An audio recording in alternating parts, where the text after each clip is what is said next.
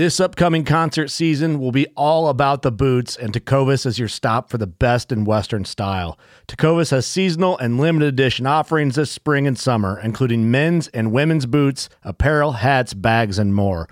All Tecovas boots are made by hand in a time-honored tradition with timeless styles that are always on trend. And Tecovas has first wear comfort with little to no break-in period. It's hard to find this level of comfort paired with this level of style.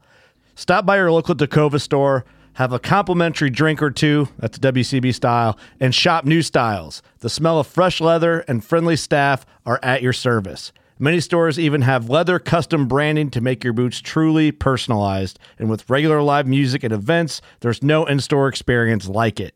If you can't make it into a store, just visit tecovas.com. That's TECOVAS.com. They offer free shipping on all boots, as well as free returns and exchanges, and ship right to your door.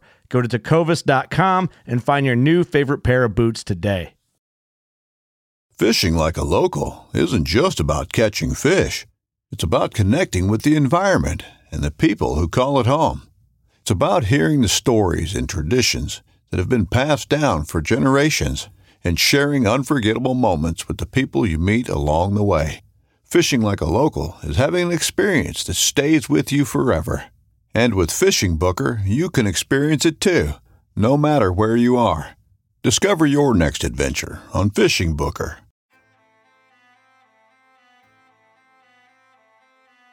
So there's a reason why I started Blood Origins. And that reason is simple. Is that I wanted to convey the truth about hunting. It brings awareness to non-hunters that it's more than just killing animals. How do I start it? Brittany. My name is... Does my hair look okay? It's fantastic. My name is Mike Axelrod. Start again. Yeah, I hated it too. Braxton, you said something in the car to me. You said that you were living on borrowed time. There's a perception around who hunters are, what we're supposed to be, and a feminist that works for a non-profit that is a hunter that has only eaten wild game for the last 20 years is likely not the thing that people think about when it comes to a hunter.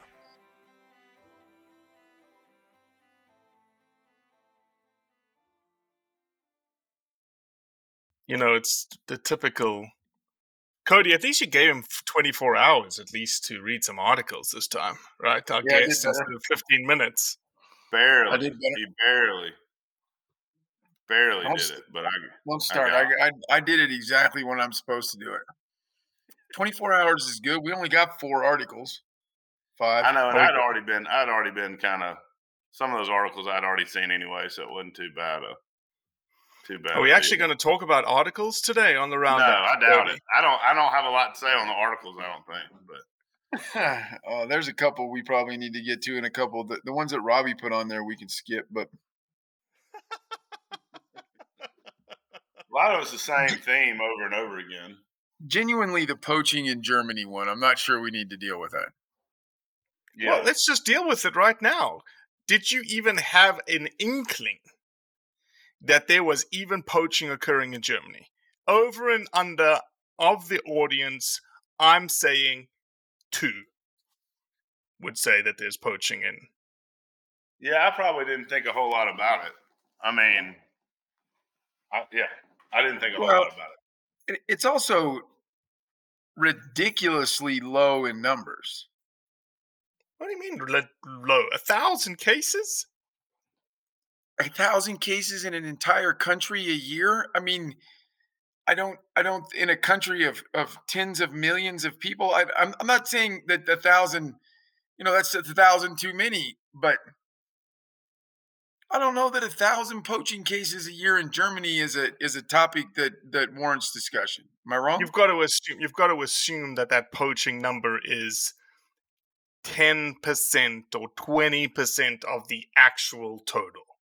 You can't assume that is like 100%. So it's just tenfolded. 10,000 things are being poached, or even 100-folded. What do you think it is in the U.S.? Hundreds of thousands of cases. Well, and from what I know, you you definitely could take it more than tenfold if you take the ones that are actually caught in America versus not. I mean, now what that number is in Germany, first to say I've never been there, so I don't know how that would necessarily look, but I would tell you that the article we're talking about is published in the DW.com. Poaching in Germany, an underestimated problem. Only about 1,000 cases of poaching are reported in Germany per year. But as poachers often carry illegal firearms, police take the issue seriously. 80, here's my whole point. I'm not trying to beat a dead horse. 83 million people in Germany. Quick Google search. Don't argue with me on that. It's close enough. 6.5 million people in Colorado. 1,000 citations a year in Germany. 3,300 a year in Colorado. 11, Okay. 12, 13 times as many people, 1/3 the amount of citations issued. Now, what I don't, maybe they don't have near the robust law enforcement presence, but I that was my thing. I was like, holy shit, the whole country only has 1,000 a year. That was the way I looked at the article. And Germans, there's very little rednecks in Germany. It's a very cultured society. The private land, wild boar. There's probably not as much access, right, for poaching anyway. Yeah, and they've got other things to do, man. It's not a society that like poaching, like. If we don't, what are you saying? We don't have anything else to do. I am. It's like, I don't know. No, I don't disagree. I mean, there's more access to probably ability to poaching. I mean, I've not been all over to every state, but I've been to a lot of them. And if you're riding down the road in Mississippi, Wyoming, Montana, Alabama, most of the South, the ability to poach and ride through undeveloped land, and also the number of just gun, our freedom in America to have guns and the ability to do that is going to add to the fact of that. So, in the same point as Cody said, I mean, to Germany, most people don't live in the middle of the country, and most of them don't have access to as many firearms and things as we probably do. So, the question to me is, why is the article written? What's it about? Like, what's the No, Kane. The question is, why did Robbie put it on our list of discussion tonight? That's the question. We could spend years on this podcast on the internet asking why someone wrote this down. There's a billion examples of that. Right. Robbie, what was your overall thought of it? Because it seemed to me, I'm really not making fun of you. It was an interesting read. But he's making fun of you. He's totally making fun of you. It seemed to me like you came at it as, holy crap, that's a bunch of poaching. And I'm really not making fun anymore. I think it's worthwhile to discuss that I came at it from the exact opposite angle of, good Lord, that's less than 3 a day in the entire country, where the state of Colorado right on the ball with your math today. What's that? I said you're on the ball with your math today. Yeah, it's like a calculator before I get in the whiskey up here. Yeah, that's the key here. That's why y'all do it at 6:00 his time. No, to avoid Cody being in the source before getting into the roundup. Because that's why we do it a little earlier for his time where he's located. Right. Before I break out the reason for the article was I just found it very interesting that you almost associate poaching like with an Africa type scenario. You have the odd poaching case here in the United States, but never heard of a poaching case out of Europe. And here we go. Here's an article about poaching in Europe. Yeah. Well, and I think that in the U.S., we don't hear about the guy that got a $25 citation because he shot 4 squirrels instead of 3. Right. I mean, that's part of that 3,300 in Colorado, or there's like, I really think there's this massive spectrum that the word poaching encompasses, right? When I interviewed Bob Holder, I admitted to him that one time I shot one more teal. I shot a teal that went over my limit. But I shot twice. I shot once and 1 duck fell, and I shot again and 4 ducks fell with 1 shot.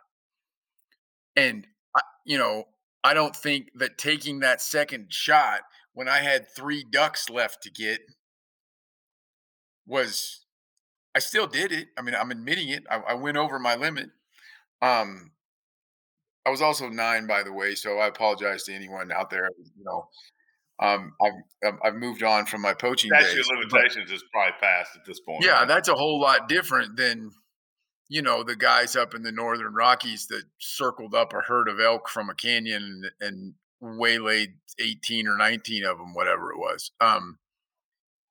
That I don't want to. I still broke the law. I broke a federal law. They broke state law. So maybe I am worse. But that's I think that 3,300 in Colorado, I'd be interested to know what the like big game to permit and like fishing probably too, right? I mean, if you fish without a fishing license, that's poaching, isn't it? Yeah. Well, Kane Overstreet, welcome to the Blood Origins podcast. It's been a while, man. We're talking about Cody's duck hunting abilities. You tossed us aside for some good duck hunting in Mississippi the other week. It's actually in Arkansas, across the river into Arkansas for a few days. So kept to your limits? Oh yeah, we smashed them. It was a good 20-minute mallard limit the first day. And second day was a lot more wood ducks with another 20-30 minute shoot, and we were done. So it was a good 2 days. So, sure. Well, introduce yourself to the people that may not know who the famous Kane Overstreet is. There will be a lot of people that don't know the Kane Overstreet, I can promise you. I'm Kane Overstreet. I live in Starkville, Mississippi, and love to hunt and have 3 sons and trying to bring them into that world as well. I've known Robbie for a long time, since before Blood Origins, and was very interested in what you were doing early on, getting started in this. And I think for me, the part of it is I've grown up in Mississippi hunting when I want to, where I want to, hunting quail on horseback, hunting deer when I want to, hunting ducks, whatever it was. The thought that there, as a young person, the thought that there was any real people against that was not even in my realm of understanding as a young person. And then as I got to college, still going to college in Mississippi, I mean, just not as much of that. And now at 44, and just climate of the world as it's changed. And I think internet and Instagram and Facebook and all the ways that people were able to get together and talk about things, I think it's under a lot more attack. And I think that what y'all are doing is so important. One of the reasons I support it and for it is that I have a day job, and that's not what I'm going to do every day. But I think so many people don't realize how much is going on out there. And as there's problems that are happening in California, the guy in Mississippi goes, well, that's California, but it's not California. I mean, it is California, but it's the United States. And as rules change, it affects us. And something going on in Germany or other countries, we go, oh, well, not as many people can hunt over there, so not as many people have guns, and not as many people whatever. That'll never happen here. Well, that's not true. And so I think, I just think it's such an important role of what y'all are doing, and everybody that's doing that. I mean, Dallas Safari Club, whoever it is, all the things that are happening, everybody has their own ways of doing it. It's such an important part of it. And I've, through the years, have had that ability to spend more time with people that are against it or don't understand it. And so trying to have that elevator conversation that I can be prepared to give my 2 minutes of why I hunt. If you'd asked me 20 years ago why I hunt, I don't know that I'd have been able to give you a real answer. And I think now it's a little easier to do that and define it and be prepared for that and have those conversations with people about, hey, why it's good, and that I don't hang my head, that I do it and that I enjoy it. And I think it's interesting listening to y'all's podcast and others. I mean, we all also do it for different reasons, and that's okay. I don't have to get off on Matt's. I was watching his podcast where he was going into all that with y'all about Instagram and Facebook and realms of hunters and what's a hunter and what's a whatever. Like, and that's okay. We don't have to get into any or all of that.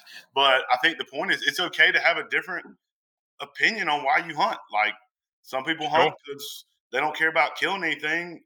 They want to go somewhere and hang out with their family. And some people go because they enjoy hunting and some, people would say some of it's for a bloody reason, and then others would say it's for food. And sometimes it can be both. I don't think there's anything wrong with doing things for a lot of different reasons. So I just think that sometimes, defining why you hunt and then us getting all on the same board of being okay with what your definition of trophy hunting or what your definition is of meat hunting or what that is, it's okay. At the end of the day, we all got to be on the same wavelength. 100%. Guys that are against high fence hunting, I mean, Yep. big board are against it in different areas of that thing. But, at the end of the day, we all kind of got to get behind the line together and support it. And so I think it's good that we flesh this out in conversations here as well. And people are kind of understanding both sides of that. So anyway, that's Yeah. my soapbox for a minute, and that's who I am.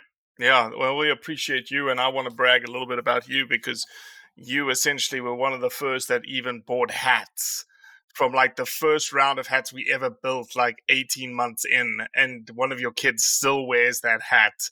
Look, out that's his hunting. lucky hat. That's his lucky hat. So when he hunts, that's the first one I ever had. It's faded. Now it's almost brown black. So we've got some other ones, but that's when he goes to the woods, he better have that hat on. So you were the first to buy a hat. You were the first to invite us to have almost a house meeting, hosted us at your house. You're a big supporter of ours. We're very, very humbled to have you in our lives, and we appreciate what you do. And obviously having 3 boys, makes you love it even more, right? And makes you cherish it even more, which is No the doubt. best part about it. No doubt. And changes why you do it, and what you like about it. I've definitely evolved as a hunter through the last 30 years for sure. No doubt. No doubt. Well, Cody, you want to do a little bit of admin before we dive into the other articles? Yeah, absolutely, I do. It's the part I'm excited about. Let me pull up my notes. Sometimes I fly through it, but we've got some stuff in the shop. Still on a bit of a hat search. Still on a hat search, that's right. And hey, you have to push me because I've got a design ready to go for all of our England, UK followers. A T-shirt. We'll do a Blood Origins logo with their flag underneath it. I just need to build it and put it in the shop. Very cool. Okay, get on that. Quit procrastinating that if you would. Of course, we've got our supporters program. My main thing that I like to talk about the supporters program is the reason we fundraise that way is so that no single entity gives us enough money to tell us what to do. So we're not going to take sides. We're for all the hunters. We have people from, on my last count, 13 countries. And you know what we need to do is we're at 46 states. I need to make a list of the 4 states we don't have someone in the supporters. Nebraska, Massachusetts.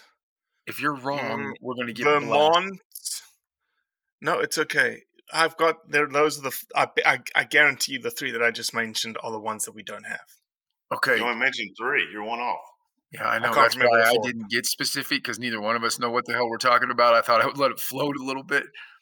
But and actually, if he says he guarantees, that's that doctor mind there. He's probably right. So the supporters program, for this price of a cup of coffee, as Robbie likes to say, I like to let you know that it's a minimum of $3 a month. He says that cup of coffee thing because what he figures is if you're like an $8 a cup coffee person, you'll give more to the supporters program. That's why he puts it that way. If you're a $1.50 cup of coffee guy like me at the 7-Eleven, it's the price of 2 cups of coffee a month. For $3, you can join the supporters program. Keep us doing what we're doing. It's very easy. Go to bloodorigins.com and click on support, or I believe it says donate. Corporate Conservation Club. If you have any type of a business or corporation out there, would like to put your money where your mouth is, back in our mission here at Blood Origins.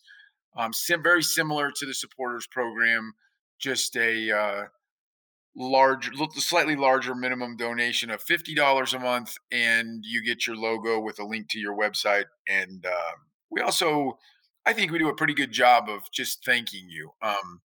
Letting people know that we genuinely couldn't do it without you. smile.amazon.com. If you go to smile.amazon.com and you buy your stuff there after you select Blood Origins as your charity of choice, we won't be getting your money. We will be getting some of Jeff Bezos' money. Did you guys see Jeff Bezos' yacht? He's getting a yacht built. And I'm going to screw up which Scandinavia. I believe it's in Norway. Okay. The yacht is so big that a bridge that is a historic landmark has to be completely dismantled to get it out of the No way. Yep. No, 100% true. Look that up. Also, the bridge is made with a huge arch in the middle of it for giant ships to be able to go underneath it. But Bezos, they're building a ship inside the bay that they can't get out of the bay without dismantling a yacht.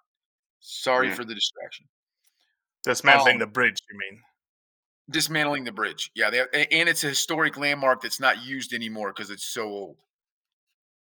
Sidebar, sorry.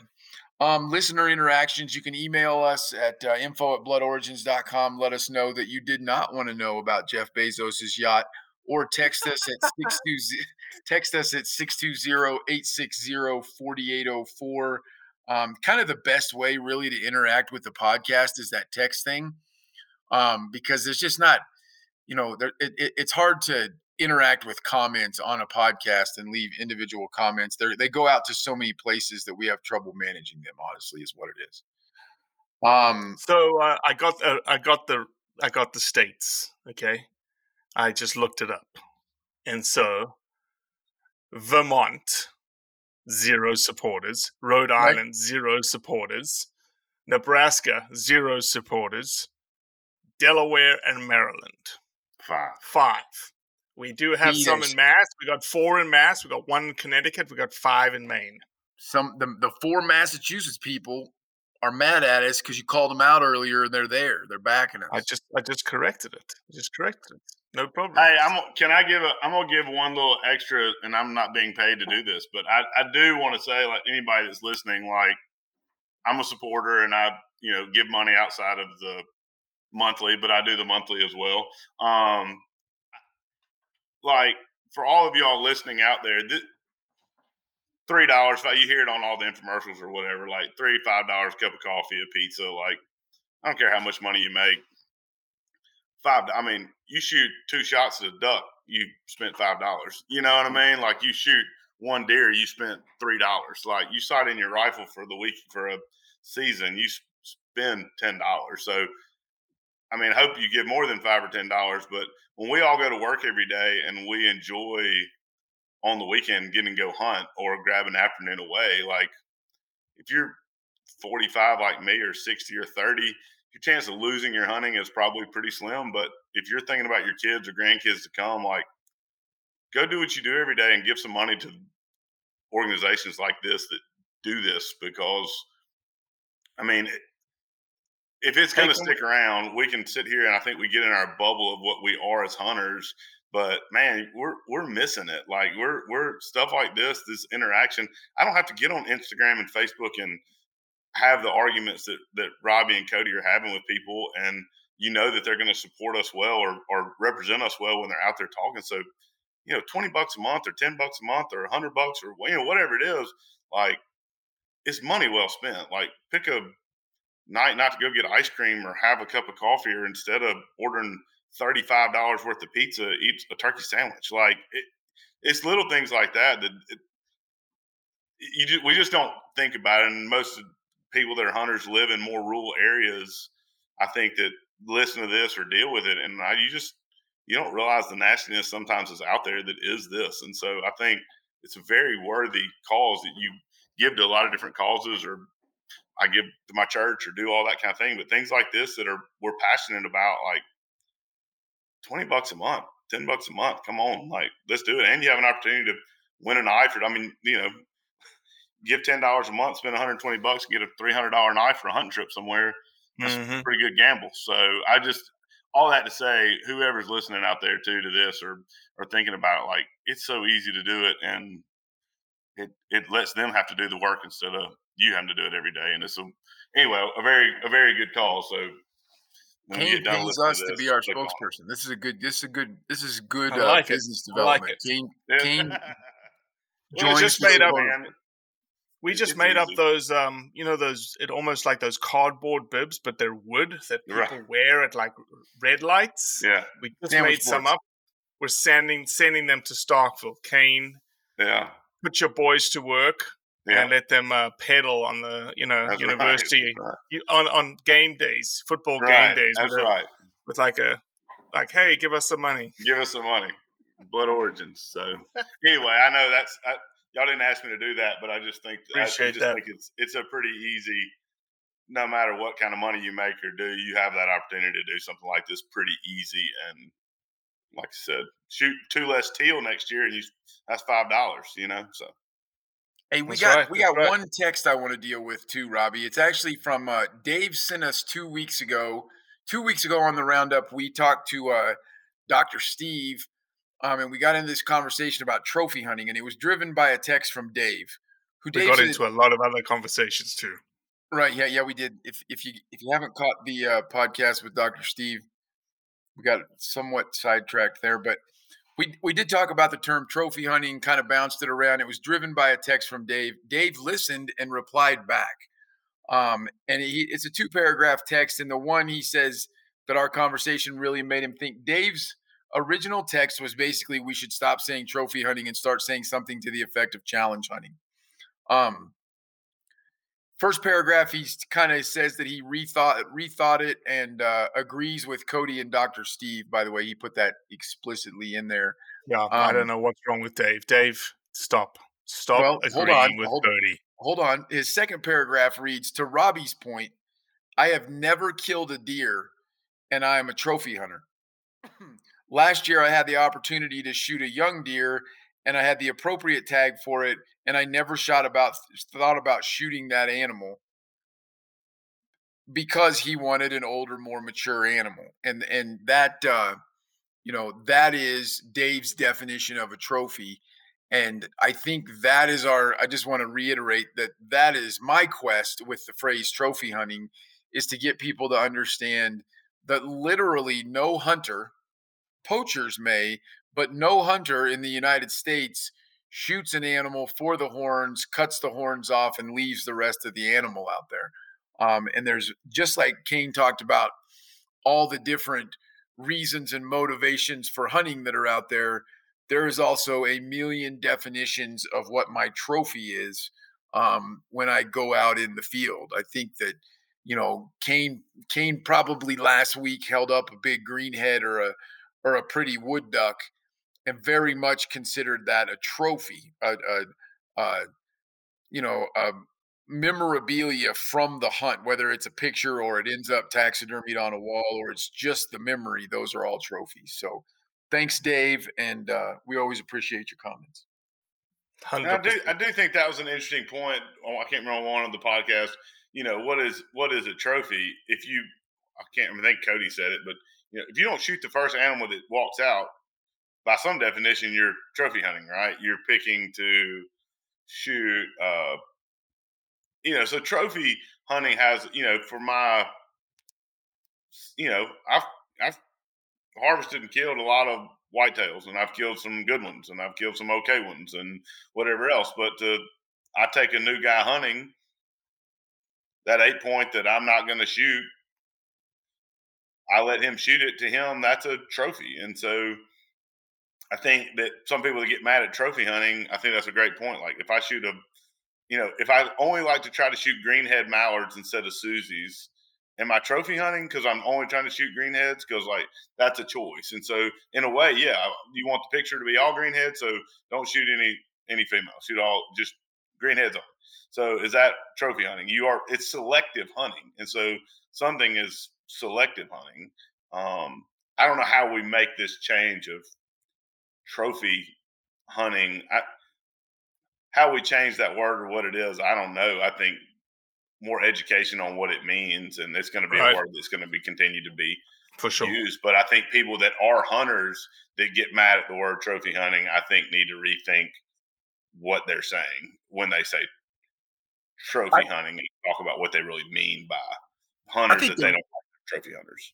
I think the important part of that education too, the two examples that you just gave, Kane, whitetail bucks and greenheads. Both of those things became trophies. They became the target because of conservation practices, right? I mean, there was a time when I guarantee you almost nobody cared if they were shooting a greenhead or a Susie, right? The government and the biologists and the science started to tell us that if you remove more males than you do females, it does good for the it's better for the population growth, right? Right. Exact same thing with the reason that Boone and Crockett started talking about horn size back when Teddy Roosevelt formed the Boone and Crockett Club. Was if you remove older mature males when you're hunting, you do it's better for the population growth, the population sustainment. Both of those trophies are conservation driven. The reason that those are the things that people go for. Now, you know, it is a better picture with a bunch of, it's a greenheads on a log is better if you're not that one dope that had to put an all brown Susie right in the middle of it. I mean, and I'm not sure every single one of us every time as we're working our bead through the sky is thinking about conservation, but that's what that's driven by. That's what started that process. And that's the type of education that I think the general public needs. And understand that we're the ones that are driving. And I know y'all talk about it plenty, but I mean, we are the ones that are, spending the money and the time to make that conservation happen. I have family that don't hunt and are against it to an extent. And, but it's been cool to have those conversations with some of them and go, you know how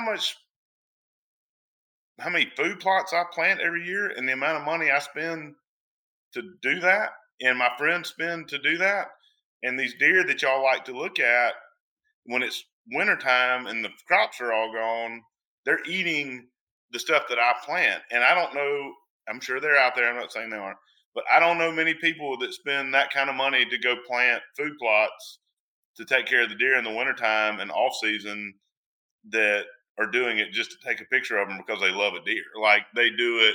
I love deer. I love just to watch them. I don't shoot that many of them anymore, but that's why we do what we do. And the greenheads are there and the ducks are there because we the money that's raised to do that and the money we spend is to take a few out and leave some there. And I think and that's easy for us. I'm preaching to the choir in this conversation here, obviously, but I think that's where that conversation. Look, there's going to be those that are going to be super mad and whatever. I mean, there's doesn't matter what we say. That's not going to change right. that. But I think it's finding those ones in the middle. I mean, I've got family members that that understand why I do it, and will like a picture on Facebook when I put my kids, killing a deer on Facebook. They're against it. They don't hunt. They don't like hunting, but we've had enough conversations one on one that they understand my motive behind what I do and my love for it, and they get it. And so they're not going to be one of the people jumping up and down to scream end all hunting, right? Like they're not. They'd be okay if it went away, but I think they at least have a better understanding. I think that's part of our role is that like that's my like I said the elevator conversation or whatever with people where we're able to start telling people like, hey, this is why I hunt. Do I know why I do what I do? And maybe you influence that person that you see somewhere. Just they go, hey, Kane's a decent dude and he hunts, and I wouldn't have thought that, and why does he do it? And he explained it that the food he eats and he helps give it away to people that need it, and he also enjoys the ability of going with his kids to or his friends to a deer camp or a duck camp and spending a weekend together and recreation and having a good time. And sometimes part of that recreation and time and who I am and the way God made me is harvesting animals, and that's I eat meat. And so I think, and so that once again, what y'all are doing maybe helps some of those. I know there still has to be these violent fights and not necessarily violent, but I mean, these hard conversations with people that are totally against it and articles that are written that way and everything. But I think that grassroots effort of like, hey, talk to the people around you about it and don't do stupid stuff and don't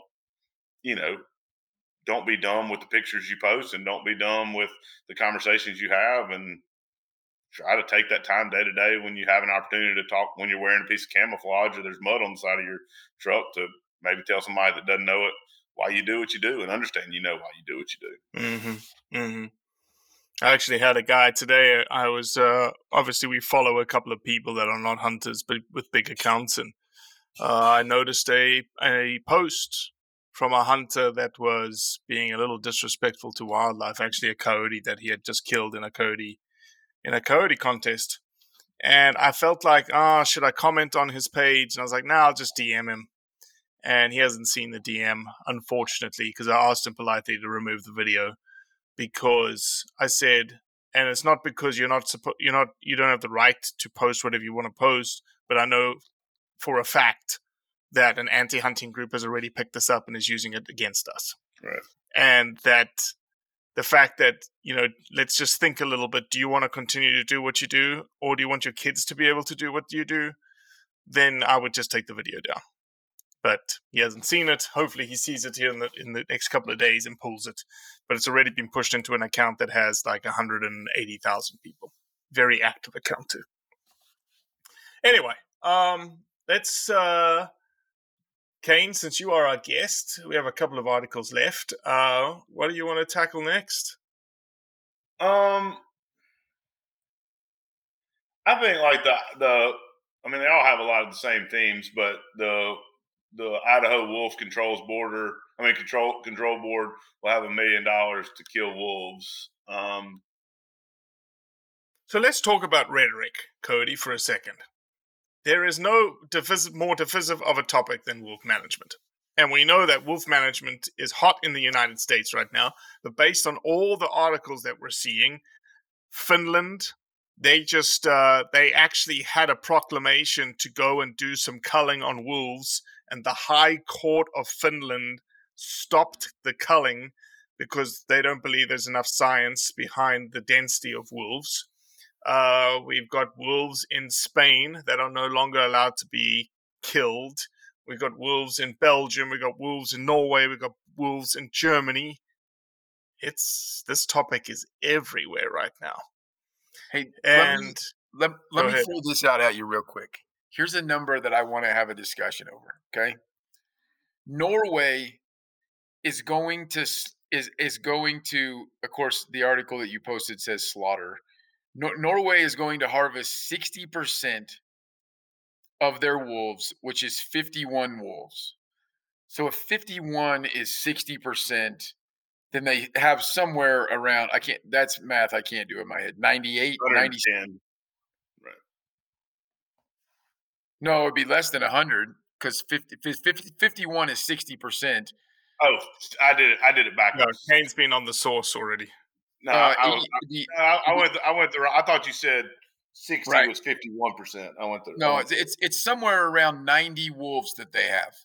Okay, someone can do a calculator and text me. I'm sure someone will, but it's somewhere around 90 wolves. Get this: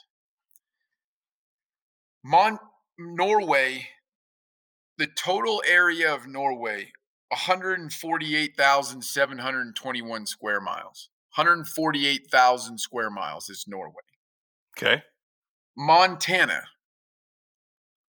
147,000. Okay. There's literally 1,680 square miles difference. They're basically the exact same size. Okay. 1,100 wolves in Montana right now, and we're trying to put them back on the endangered species list. Norway's killing 51 to get down to 40 total wolves and 3 breeding pairs. Mm-hmm. In Montana, exact same size, we have 1,100 wolves, and there is a major movement to put them back on the endangered species list. Those are the types of things, those are the types of stats and math I can't believe people don't look at. But is it really, because reading these articles and looking at it, the people that are against killing animals and against hunting, they're against hunting. Like, that their mindset in the end is, how do I make hunting look bad and how do I get rid of hunting? So it doesn't. This is not. This is a broad statement, but they're not seeing the pictures on the internet or hunters killing wolves when they fly in a helicopter in these countries and kill them, right? Like they're not seeing that. So what they care about is that they take away any ability to hunt. So whatever that science means, whatever that thing is that brings it down.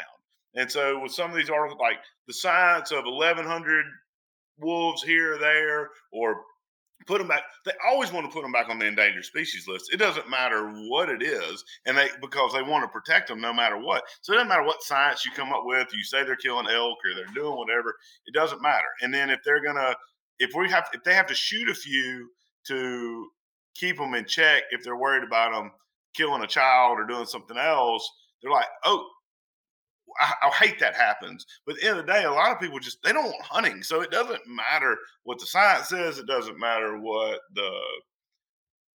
that they have to kill them in helicopters. Like they just don't want hunting. So yeah, you're spot on. Be damned, or whatever else. You're 100% spot on. My only asterisk to that is they claim to use science, right? Like they claim that they have science for it. Now, some of them are even giving up on that, right? Where like we saw with the Washington State bear hunt, where they literally said, this isn't about biology or science. It's about people are upset, right? So we're going to stop doing what was the word? A social, cultural issue as opposed to science, because they've had to give up on the science side of it. But it just blew my mind that these Norwegian countries that so many folks look to as an example of how to run the world, they're going to knock off 60% of their wolves and take it down to 40 total in Norway.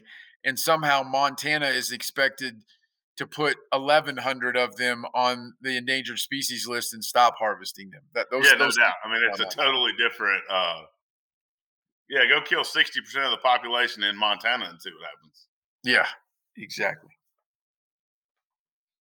You made the area comparison, which is a perfect comparison, but population-wise, you could expect that Montana has phenomenal wilderness to be able to, handle the population of wolves that is much higher in density than a country like Norway. Now, Finland's a different matter, but Finland has some unique rural characteristics that the people are pretty much spread out throughout the land in Finland. They just have a lot of space between them, essentially. But I agree. Let's go back to rhetoric. Do we believe that things like this article, Idaho Wolf Control Board will have 1 million to kill wolves? The Wolf Depredation Control Board is requesting money from the legislature to be able to pay hunters and trappers for wolves. Do we think that's good rhetoric around pushing wolves, or should we just be a little softer in discussing wolf management?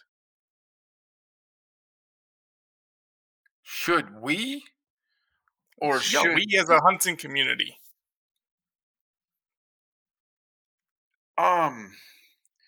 Do you think that we as a hunting community put it out with that verbiage? No, I don't. Well, they're asking for money from the legislature to kill more wolves. Okay, I'm not 100% tracking. Are you saying they should have asked for money from the legislature and use the word manage instead of kill?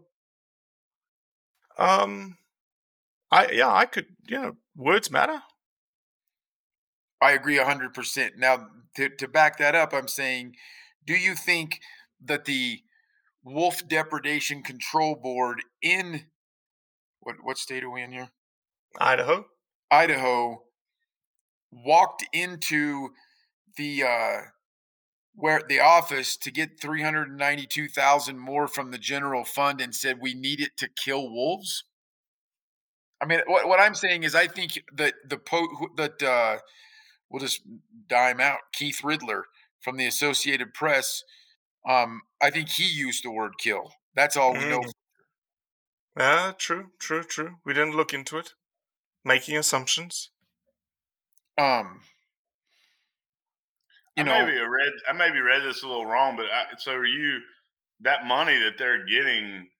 You think they're getting that to pay hunters, or they're getting that to kill wolves at hunters? They're not allowing us enough tags to do it to take care of it ourselves.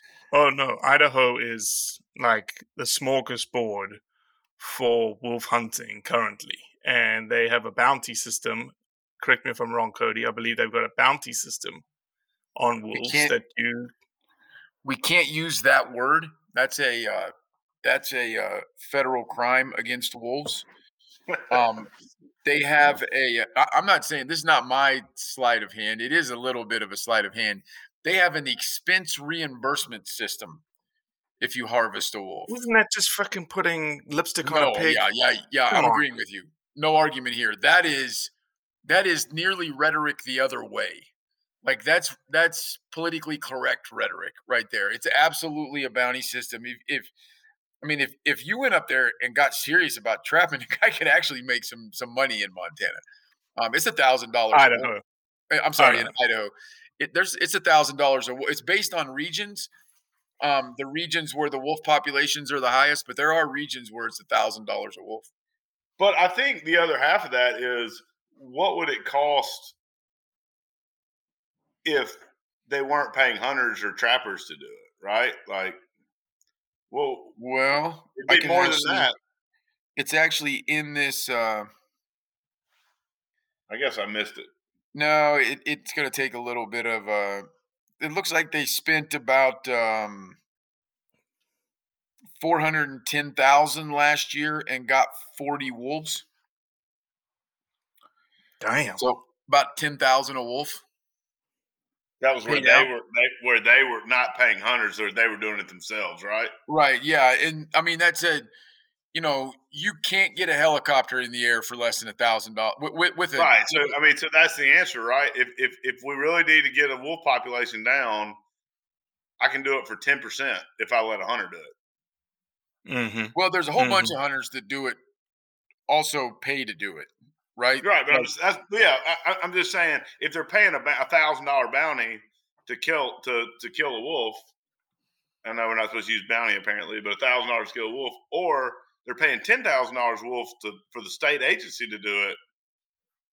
Isn't it better to pay $1,000 wolf and let the guy fly in and kill one and rent a hotel room and pay tax and eat food and do whatever? Like, yeah, I'm with you. And now we can't. The point that you're making, though, we can't knock Idaho for because it could not be any easier. I'm saying that I agree. I'm saying what Idaho is doing is smart. They can do the same thing for 10% of what it costs them to do it themselves. On top of the fact that by the time I fly in there and I rent a hotel room and I eat food and I buy my over the counter tag, they probably made close to $1,000 in. Well, we have a great example in in tax. Cody. Cody was a cherished wolf hunter of the state of Idaho. He went in with big dreams of spent a lot of money, went hiking a lot.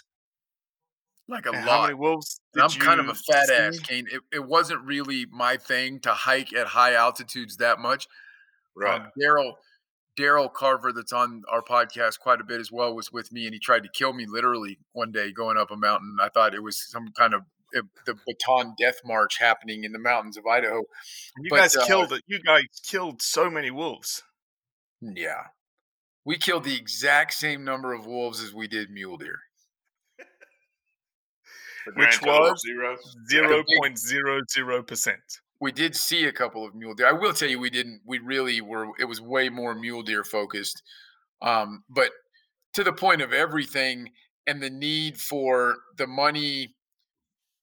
Okay, first of all, it's in stages, right? You got to make this argument of how many wolves should there be. Somebody has to decide that. Right now, the state of Montana gets to decide that, and there's way too many in their opinion. Secondly, same as the state of Idaho. Right, and I meant to say Idaho there. It's about the third time I've done that. I apologize. The state of Idaho, kudos to them because they have also made it as easy as possible for hunters to be a part of that management process. I believe, Kane, that you could drive to Idaho right now and walk into a Walmart and give them $25 and go wolf hunting. I think you got to have a hunting license, but nothing, right? Like probably cheaper than your licensing to duck hunt in Arkansas last week. No doubt.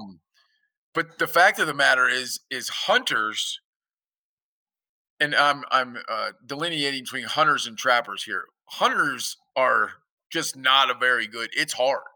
It's really, really, really hard, and there's very, very, very little success. Again, text me and tell me how badass of a wolf hunter you are, but it's hard. Not very many people accomplish it. Send them tips too. Send them tips. Yeah, Tips. yeah. We had a lot of tips. There's Invite one. him to come up. Yeah, exactly. I'll buy dinner.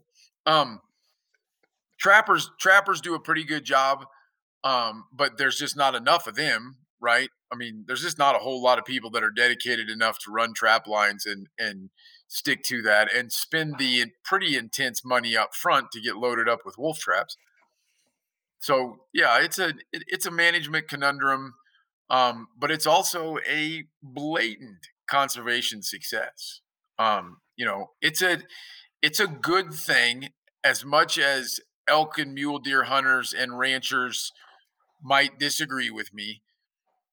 Be glad that we're at this end of the spectrum as opposed to they're reintroducing more wolves like they are in Colorado, because we're about to get. I hope that's not how I came across. What I think I was saying, like I think the way they're doing it is great, and what I'm saying is there should more be the focus on the fact that they're saving the state money by doing it this way.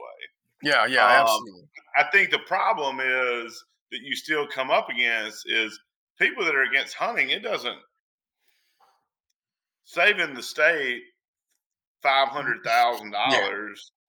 Math and science don't matter to them. Math and science don't none matter. of that matters, and so like it doesn't matter that whatever. I mean, now I do think there will be those that are moderately in the middle that might be at a dinner party and not be a hunter that might also say, you know what though, hunters saved the state of Idaho $500,000 last year, and also we had people fly in and stay here and eat our food and be here because they got to come here and hunt because we have a decent sized population. So I mean, I do think you will potentially get some, and so getting that out there, I think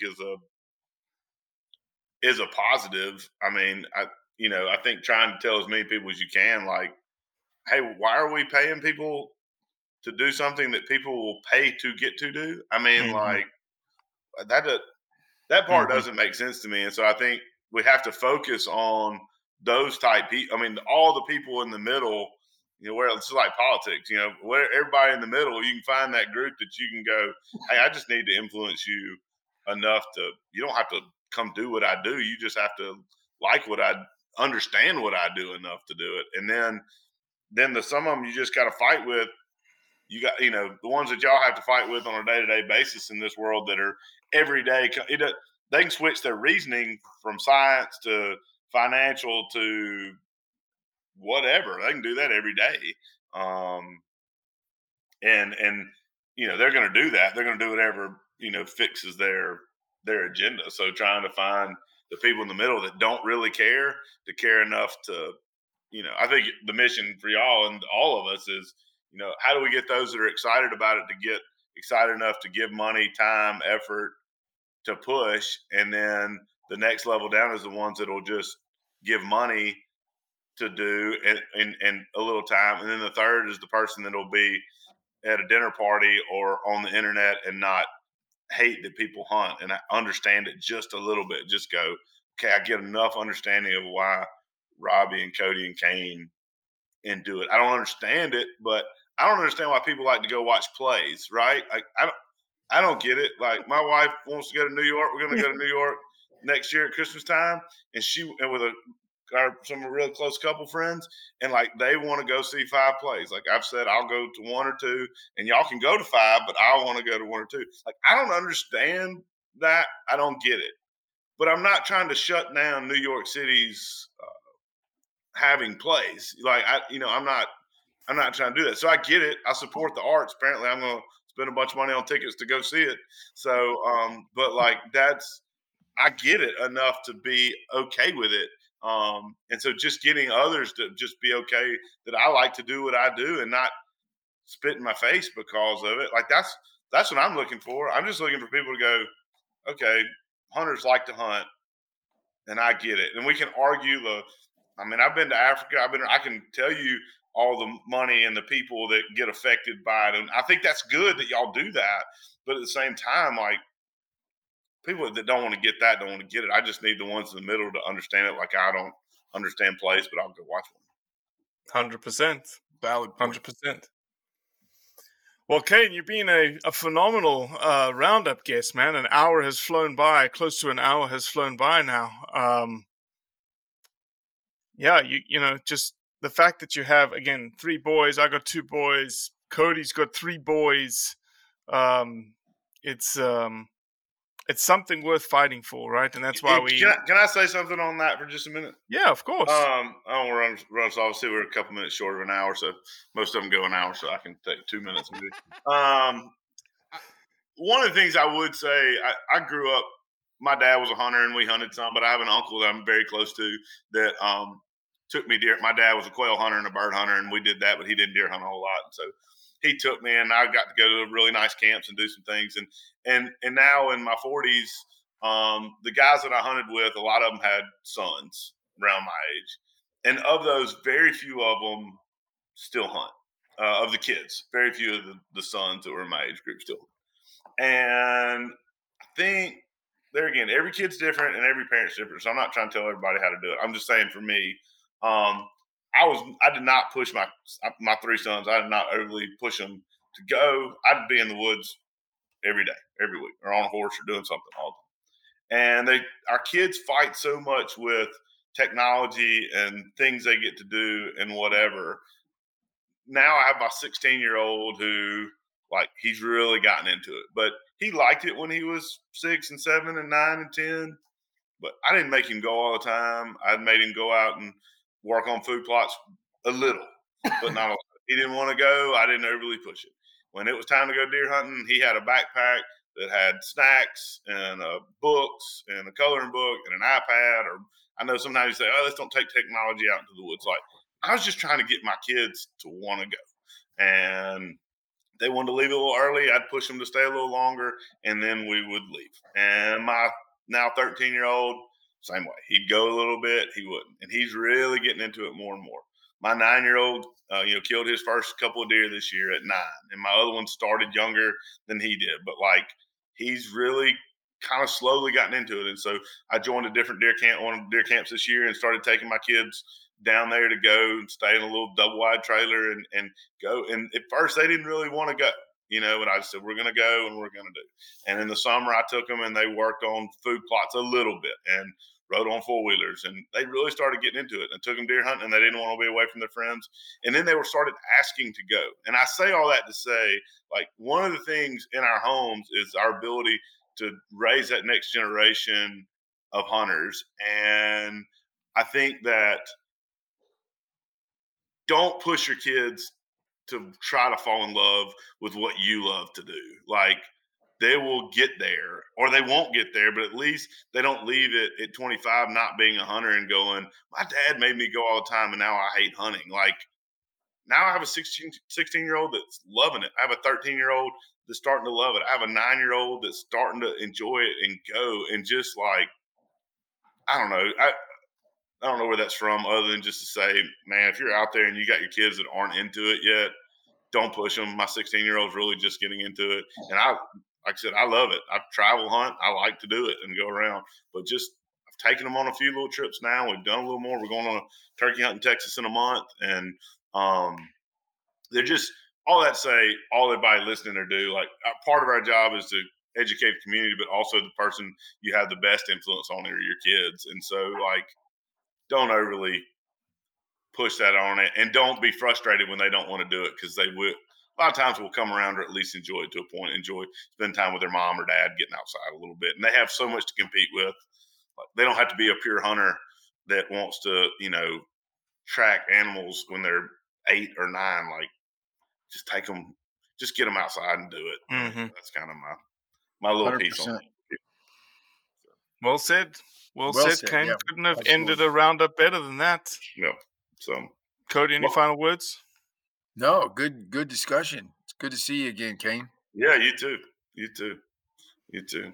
Well, Kane, we appreciate you, man. Thank you for the insight. Thank you for the conversation. Always enjoy it. Enjoyed it. It's a lot of fun. Enjoyed doing it. Come visit me in Starkville. We'll do it. All right, man. See ya. See ya.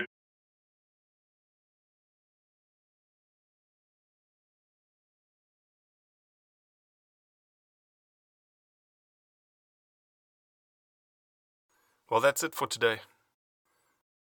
I appreciate you listening, as always. Leave a review, share it with your friends, and most importantly, do what's right to convey the truth around hunting.